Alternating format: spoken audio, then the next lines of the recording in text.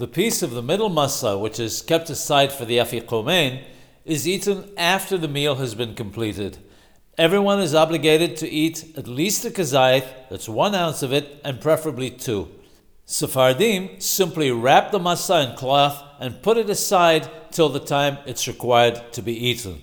Many Ashkenazim, however, have the custom of hiding it. In some families, it's the parents who hide it, and in others, it's the children. Occasionally, this could cause the Afiqomen to get lost.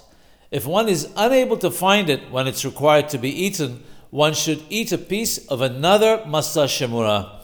If a person does not have extra shmura masa because he only bought enough for the sedarim on the 2 nights of Pesach and only has 3 left for the second night, he should break a piece from the middle one and eat it.